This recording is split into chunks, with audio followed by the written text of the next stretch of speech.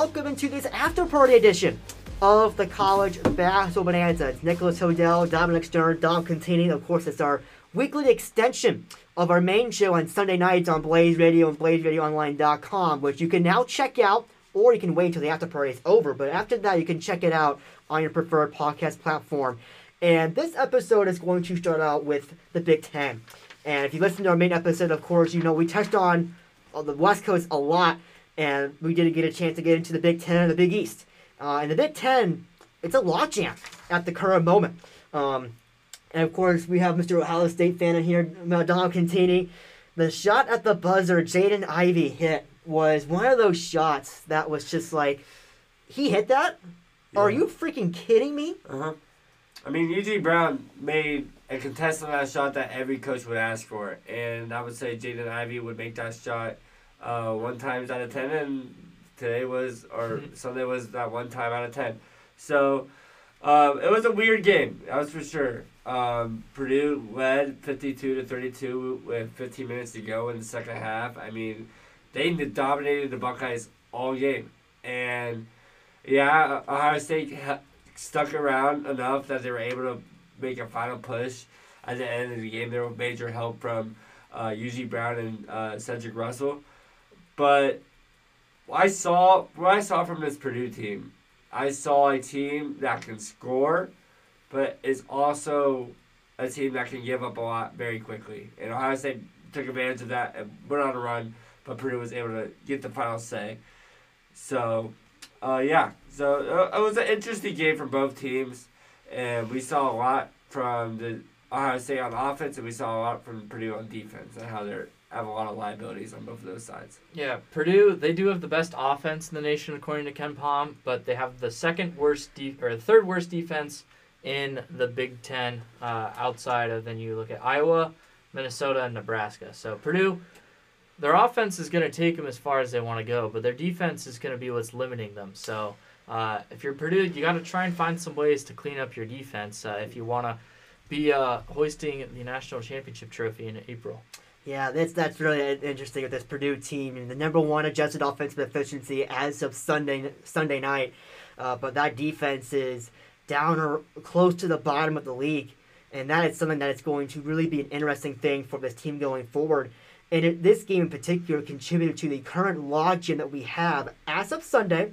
Now, none of the teams that I say the next few seconds or so will be involved within this, as Penn State and Iowa have already played by the time this recording is out. But Illinois, Michigan State, Wisconsin are all at 2 losses in the Big Ten. Purdue and Ohio State at 3 Big Ten losses. I'll stop there for right now because we have 5 really solid teams in our hands that are all within the Ken Pom top 26, of course, as of this recording. Who's going to end up coming out on top between those 5 teams to the Big Ten regular season championship, you think? We got Illinois, Michigan State, Wisconsin, Purdue, and Ohio State. Yes. I think it might be Wisconsin. I mean, they just have the knack for winning these close games. They're not the best team. And they're consistent. Yeah, they're not the best team out of these 5 teams, and I also think that they might have probably not the best player down the line. We all think that's Jaden Ivey, but best player right now, Johnny Davis. So why not ride with Wisconsin? You know what they're getting. You know what you're getting out of them. The analytics don't love them because they play close games, no matter who they play, but they know how to win them. So I'll take Wisconsin. I'm probably going to have to agree with Dom here. I know I would say any team in this conference at the top can win this conference, but Wisconsin has been the most consistent. They have been the most impressive, so I'm picking the Badgers as well with Johnny Davis and Brad Davison, the oldest man alive. So yeah, and really Wisconsin, the thing I've said all year about this team is that they're going to go as far as Johnny Davis takes them. Add Brad Davison in that mix as well. Yeah. He's been really solid for that Wisconsin team, and I mean, as much as we've talked about this league being a battle of big men, it has been the guards that have really stood out. You know, the E.J. Lidellos are still good. The Kofi Cockburns will give you a good performance. But what Ivey and Davis have done for their respective teams has been incredible to watch in the Big Ten this season. Below those 5 teams, Indiana, Michigan, and Rutgers are all at 4 losses. And as you guys may know, the top 4 teams in the Big Ten Conference get that critical double bye in the Big Ten tournament, which, I mean, the more rounds you can skip, the less likely it is that you're going to have a bullet to avoid in the first couple of rounds. And, the bottom of this conference is not that good with Maryland, Minnesota, Nebraska, Northwestern. I mean, it's not necessarily the best. I mean, add Penn State to that mix as well. And you have 5 bullets that you have to avoid if you're trying to build that resume, particularly into the Big Ten tournament. And if you could avoid those 5 teams, that's fantastic. But one of these teams will more than likely not avoid that stretch. The big thing here with these 3 teams is that is there a chance that you guys think that any of those teams could make a run to get that critical double bye and advantage in the top 4 of this conference? Indiana. Yeah, Indiana can. They got to find ways to win games on the road because they've only lost at home once. That's where they have all their good wins this year. They're going to have to beat some of the top teams on the road. They got to find a way. They have the pieces. Their front court play is obviously one of the best in the country. Backcourt play is fine to a point where they can complement Jackson Davis and Race Thompson. So we'll see, but definitely it's Indiana. Yeah, I mean, besides, if you go below Indiana, I know we all were high on Michigan entering this year, but we saw what they've done so far, and I don't see it getting better for Juwan Howard and the Wolverines. But Indiana is really that team on the outside looking in on the 5 top seeds right now. So if Indiana wanted to make a run, then they definitely could. Yeah, they're the team that could do it. Yeah, and what's really holding Rutgers back in particular is that their offense is just abysmal. Yeah. Number 200 in that metric in KenPom on Sunday night. Just a brutal offense. And when you're going up against a league that is consisting of pretty much almost all top 100 defense nationally, with the exception of Minnesota and Nebraska, that's a lot of work you have to do. Yep. And that's just something that this Rutgers team, I mean, it's done in some games. It's taken buzzer beaters to win some of those big games, but consistently, it just has not come together for that team as well as they would have hoped. No, it's just what happens when you bring in a lot of new players. So that's what happens. Yeah, and again, the Big Ten. I mean, that's a league that is going to be trending toward getting, I would say, 6. Yeah, in the NCAA tournament. Just crazy. The Big 12 that only has 10 teams, it's going to have more bids in them, and that's including one team that's ineligible for the postseason. Yeah, and it may not even need Oklahoma State to get to that mark either. So that's definitely going to be a very intriguing situation there to discuss with the Big Ten Conference. The Big East Conference is up next on our rundown here, and this is a conference where we are seeing separation. And it's thanks to a team that perhaps we didn't expect to get into the conversation at the start of the year, that being Providence. Yeah. Shout out to the Friars. You guys know me. Big Padres fan. Gotta love the Friars. But yes. This team, oddly enough, they're number 1 in luck rating according to KenPom. I don't know how that rating is calculated, but they are number 1 in luck. So, and I'll just say before you keep going, it's not close. No, it's not. So, frankly, this team has been lucky this year. I don't know how luck is calculated. Maybe they're 18-2. Yes, they're 18-2. And when someone brought it up on the broadcast with their win earlier this week, and Ed Cooley's like, well, then I hope we just keep getting lucky because we're winning games, and that's all that matters. And he's 100% right. I said last week I was a little bit concerned about them, but they go on the road and beat Xavier, and then they beat a red-hot Marquette team at home. They're good. I mean, I never said they weren't good, but this team, they just keep winning. Just got to keep doing that. Yeah, and they beat Xavier by 3 points. They beat Marquette by 2 points. And that's where the luck rating kind of comes in. Yeah, and a lot of these wins have been incredibly close.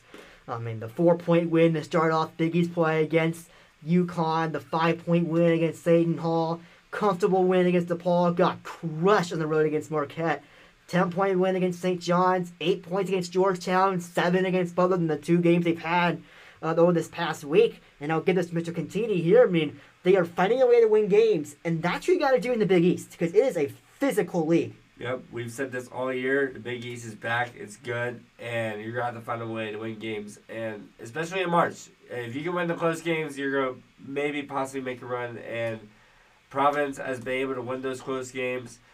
And this Big East Conference is loaded, and if you're able to go on the road, if you're able to win at home, you're going to do just fine, and I'm really looking forward to Providence's game against Villanova here in a couple of weeks. Yeah, that'll be a huge game for the Providence Friars. And Villanova and UConn, the 2 teams that we had kind of expected to be at the top of this table, they're right behind Providence. I mean, Villanova at 9-2, UConn at 6-2, and if we just look at what those teams have to do yet against Providence, Villanova twice, UConn does not have them again. So that'll be a key down the road. But to focus in on those two teams a bit more, those were the teams that we expected to run the Big East, and perhaps they still could if Providence struggles a bit down the stretch and perhaps gets a little unlucky to go on down the line. But those are two teams, and the analytics all say are still the favorites. Yeah, the signs point towards Providence is going to start losing games. But, I mean, if they beat Villanova, they are in the driver's seat to win this conference. And UConn, they had a big scare this past weekend. They struggled against DePaul without Liberty Freeman. So they're a team that they don't shoot the three ball that much. But when they do, it goes in. And they don't get a lot of buckets from the two-point range. But they play great defense. Adama Sanogo is just a beast when it comes to blocking shots. 8% of shots that he's the nearest defender on, he blocks. I mean, that is insane. That's definitely something to keep in consideration there. Absolutely. And, both of those teams, they are trending like the two most likely teams to make the run and represent the Big East well in March. But it's not just those teams. I mean, you got behind them, clearly, Marquette, Xavier, and Creighton, all with 4 losses. And I would say all in different positions as well as far as whether or not they're going to make the tournament. I think that's a fair assumption to say with Marquette. They've had a great winning streak to get themselves on the safe side of things again. Xavier's just kind of been there and steady. Creighton. You think Xavier's a lock right now? I mean, 15-5 is definitely nothing to really scoff at whatsoever. And their seeding as a 5 is still very good in Friday's matrix. But a few losses, and you never really know. Because the bottom of the Big East is a few bullets you don't want to get into. Well, I mean, this upcoming week is basically going to determine whether or not they make the NCAA tournament because they have a home game against Butler and a home game against DePaul. I mean, if you avoid the 2 bullets there, I really think that you're sitting pretty if you're Xavier. Yeah, you're not going to improve your tournament stock, but you're not going to kill it. Yeah, and there's that home game at the end of the regular season, too, against Georgetown. So that's one more bull. But by then, too late. You'll be pretty much in a good position either way. Yeah, or you'll know if you need to win that game. Yeah. To avoid the big loss. Yeah. I think that's really what it is. Or, so you'll be in a spot where you basically know, all right, we need to not lose this game, which is not a spot you want to be in. Yeah, that's definitely something to really keep into consideration. And for the rest of this conference, Butler, as you mentioned, DePaul as well, St. John, Seton Hall has been a team that has just gotten chewed out by this Big East conference. They are off on an incredible start to start the year. Last 5. Yeah, 9-1 to start the year. And wins at Michigan, at home against Texas. Of course, the Michigan win's not coming to fruition much of this well, but it is a road win, and that does mean something. It does. On the road. But, as you mentioned, they've lost 6 of their last 9 games. Now 12-7, 3-6 in conference play. Friday's matrix put Seton Hall as the final 8, and they did not play a game since. Yes, so that's the big thing there. They're still in a comfortable position because of some of the stuff they've done at this point. That home win against UConn was big when it comes to that. Yeah, it is. And Seton Hall, luckily for them, they do play Georgetown in their next game because Bryce Aiken hasn't played in a couple of games here. He's been one of their most important players. So you got to wonder how much the committee's going to take that into consideration as well. They don't really take it into that much consideration. They probably will just a little bit. But when you look at it, if they can find a way to avoid a loss to Georgetown, and then they play Creighton, who's one of the teams that's kind of falling off in the Big East, it's an opportunity for Seton Hall to really get going in the right track this week. Mm-hmm. So.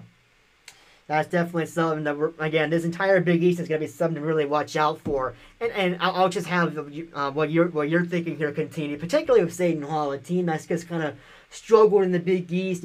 What are some of the things they need to do to kind of get back on track and ensure they'll be safe on Selection Sunday? Yeah, with the non-conference schedule Seton Hall had, they lost to Ohio State on a buzzer beater. They picked up a big win against Texas, beat Rutgers. Seton Hall has the wins, but they just not have performed in conference play, like you said. And they have the next couple games, like Dom said, they have Georgetown, and right after that Georgetown game, they have Creighton, Xavier, Villanova, Connecticut, the pretty much 4 top teams besides Providence. So if they could easily flip their season around super quickly, or it just goes down the drain. Yeah, and these next few weeks for Seton Hall, as we focus in on the Pirates here, I mean, after that Georgetown game, which is a bullet you have to avoid, Yep. let's get that perfectly clear. I mean, you did not avoid that bullet at DePaul. I mean, that does mean something. 2 losses to Marquette. I mean, it's like, whatever. Marquette's a solid team. But, the Georgetown's going to be a bullet. And then you mentioned Creighton at home. It'll be intriguing to see where that lies within the quadrants. I can't imagine there'll be quad 1, but if it stays in quad 2, that'll really help you. In that Xavier, Villanova, and UConn game, is there of those 4 games, how many do you think they'll need to win to kind of feel comfortable going down the stretch in which they have 3 games in their last 5 in the regular season against teams that are outside the KenPom top 100? If they can go 2-2 or 3-2. 3-1, you mean? 3-1, not Georgetown. Yeah.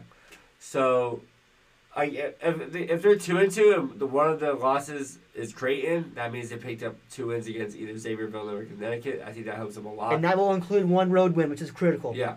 Yeah, they need to win 5 of their next games before they go into Big East Conference play. Because you don't want to be in the spot they were last year, where it's basically you have to win or you're not in. That's what happened. Yeah, and that'll be very critical down the stretch. I mean, you get Georgetown, as I mentioned earlier, Georgetown twice, Butler and DePaul stuff in the schedule, Creighton twice.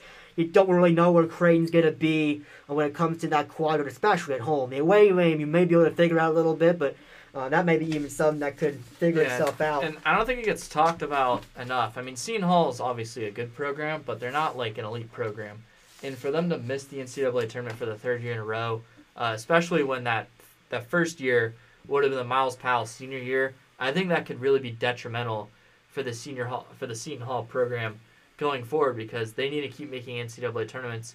You don't want to fall behind in the Big East. Yeah, and I just now had the idea to pull out the notes I had before the show, which would be really good if I had that idea in the first place. Right. But for Creighton, as if we're sitting here on a Sunday night, 73rd in net. They are on the border, and that is both at home and on the road. Well, a home loss to Arizona State is going to kill you. Yeah. And it's going to keep killing you. Yeah. Especially with Arizona State's next 3 games. Yeah. And for the purpose of Seton Hall, I mean, you're talking about having to really start scoreboard watching, which is, I'm sure, the last thing that they wanted to do because, as I will mention again, for those who don't know, a top 75 game in net on the road is quad 1. A top 75 game on home is quad 2. The difference between quad 1 and quad 2 for road games, and the difference between quad 2 and quad 3 at home. And that difference between quad 2 and quad 3 is huge. Yeah. I mean, that is the point to where you start getting to bad loss territory. And that's something you don't want if you're the Seton Hall team. So that'll be an extremely interesting thing to get to. And also a note on Creighton, their resume took a big hit this week by the fact that BYU went 0-2. Against Santa Clara and then Pacific, because they do have that neutrals floor win over BYU earlier this year, and of course BYU's resume took a massive hit this weekend. And now BYU, it's still a quad 1 win for Creighton. That'll need to stay in the top 50 in net to stay there, and there should not be any doubt in the world that should stay there, barring collapse from BYU. But it still is a very interesting stretch of time, and the only wins that they've gotten since New Year's Day at Marquette for this Creighton team have been quad 3 wins. So that is something that you're going to have to really keep an eye on. I mean, if you're trying to get that 7th bid, or even the 6th if Seton Hall collapses down the stretch, that's going to be something to really watch an eye for. And before we move on from the Big East and discuss some of the other mid-majors, again, like we mentioned with the Big Ten, is that this is another tournament where if you can get that first round bye, you will take it and run with it, especially if you're Seton Hall, to try to avoid that bullet as much as you can. In the Big East bracket, it is the top 5 teams in the conference that will receive that bye into the quarterfinals. 6, 7, and 8 will have to play the bottom 3 teams in the Big East Conference. So to bring back up your Big East standings, you have Providence, Villanova, and UConn.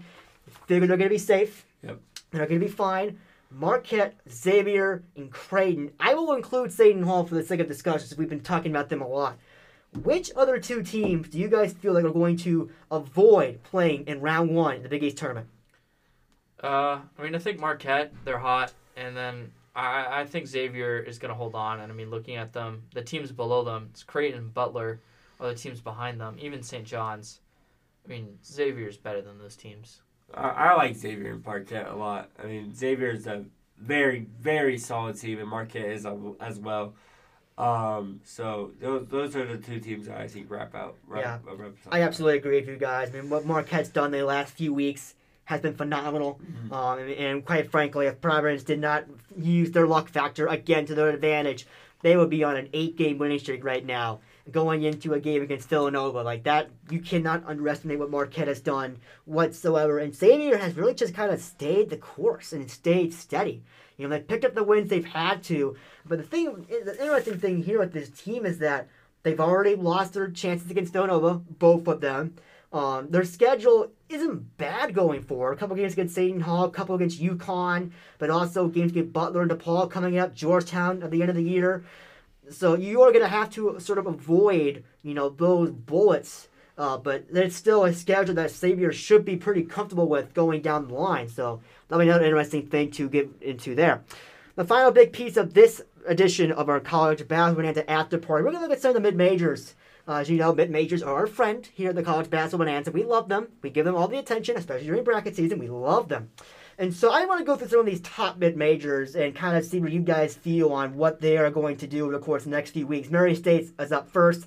This is a mid-major where if you are going to grab an at-large bid via a bid steal in the mid-major land outside the A10, and Mid-American isn't really a mid-major, but outside the American where things get crazy there in an absolute hurry, it's going to be Murray State. 20-2, ultra impressive to this point. 28th in net. They had the one loss in quad 3, but other than that, they have no blunders in the resume. The problem is 7 bullets left in quad 4, with the only opportunity except in quadrant number 2 at Morehead State on February 12 and the home game against Belmont on February 24. So there is not a lot of quality games left on this Murray State slate. But the thing they have going for them, though, is that win-loss volume. And it's something that really, as we discussed kind of between ourselves before we recorded this, helped Winthrop out last year. They only had one loss going into the NCAA tournament, and that helped them to get a 12. And this is a different year because they've had their non-conference schedule. One of their 2 losses is at Auburn, and it's only by 13. And Auburn, of course, number 1 team in the country, one of only 2 teams with only 1 loss on the year. So, or actually, they're the only team with 1 loss now that Colorado State has 2 losses. So, quite literally, I mean, that's the best loss you can have right now. Yeah, the other loss, the second loss for them was a neutral 4 against East Tennessee State. Yeah, not a good one. But. Yeah, but they have a couple of wins to really look at that are, not the most quality in the world, but, at Memphis will probably hold up. That might be a quad 1 win. Yeah, and the home game against Chattanooga was a solid one as well. Yeah, it is still quad 1. It's hanging on for dear life. In quad 1. And this might be another case, too, of a team having a scoreboard watch a little bit. Because if Memphis falls into quad 2, that hurts this team big time.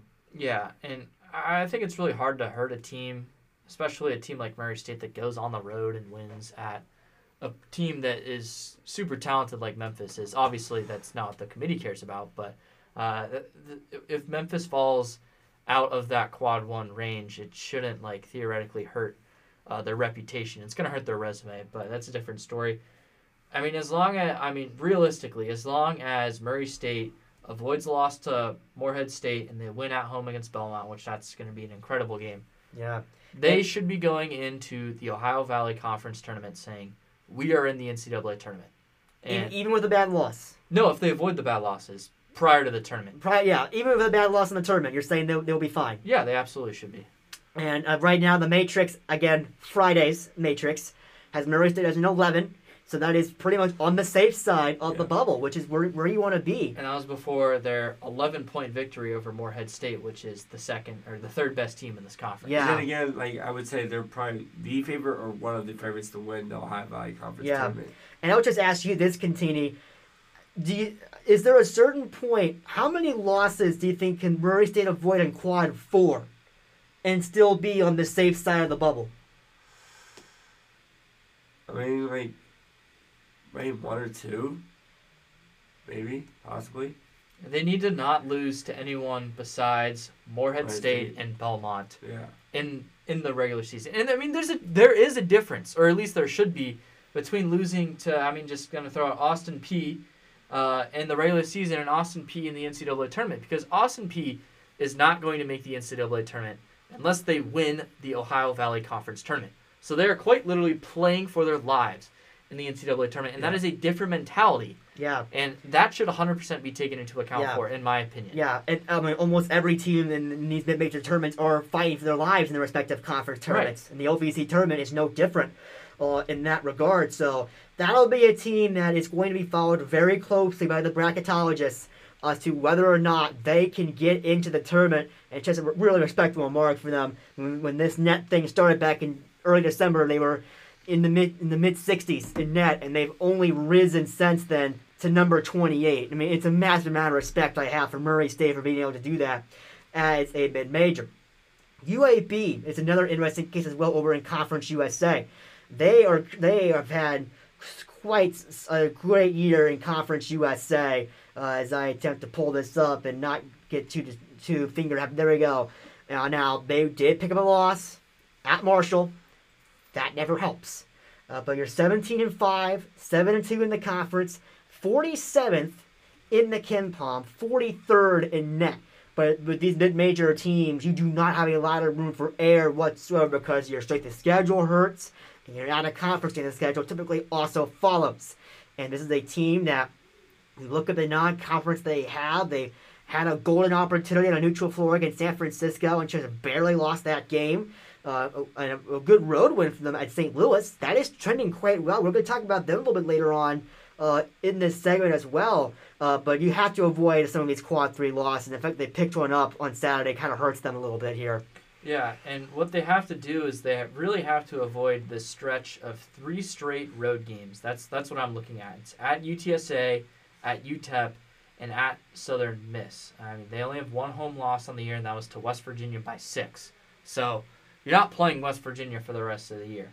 You do have North Texas at home, and you do have Louisiana Tech at home. So if you lose those games, you're like, okay, those aren't bad losses, but it's the UTSA, UTEP, Southern Miss losses that I think could really kill them.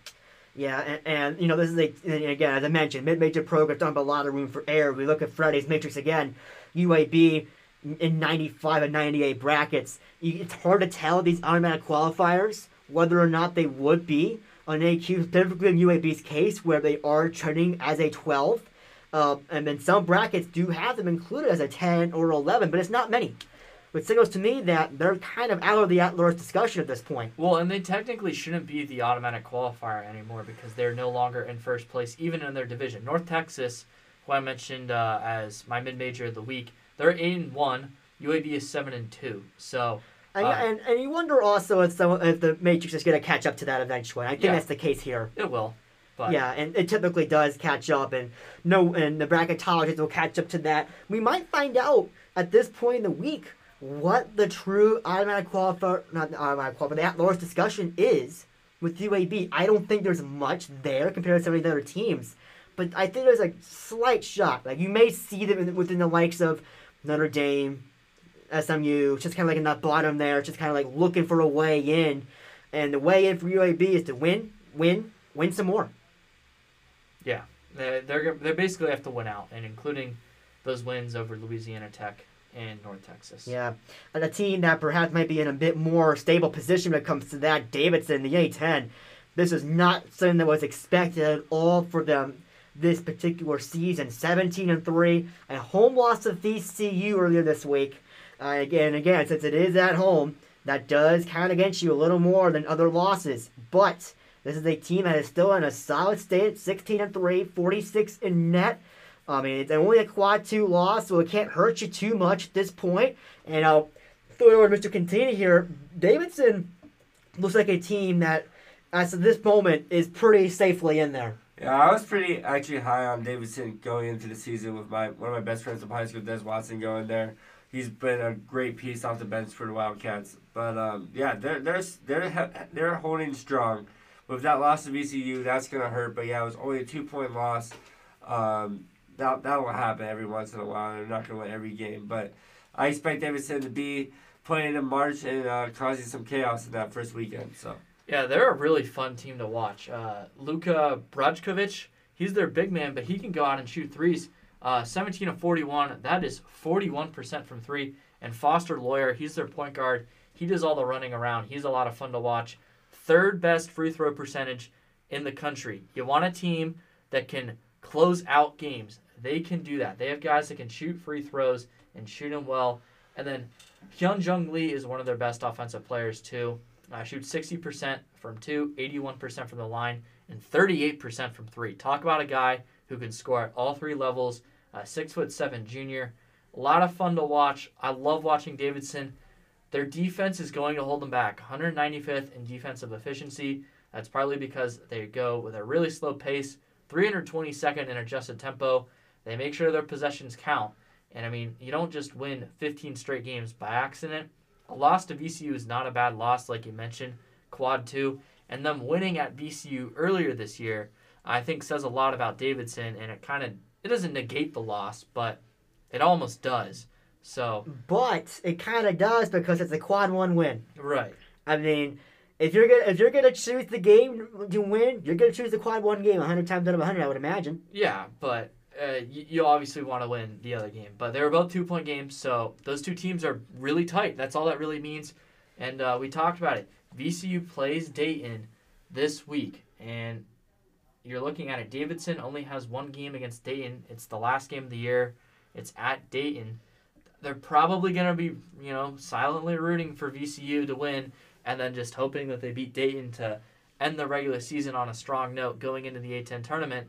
And if that happens, I mean, I really think that you're looking at Davidson, once again, going into the A-10 tournament saying, we are in the field no matter what happens this week. And the A-10 tournament has a recent history of bid stealing. Yes. And that has been a crazy tournament.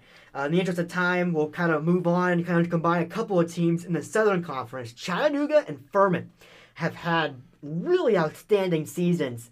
This is not in the territory of necessarily an at-large, though. Chattanooga, 39th in net.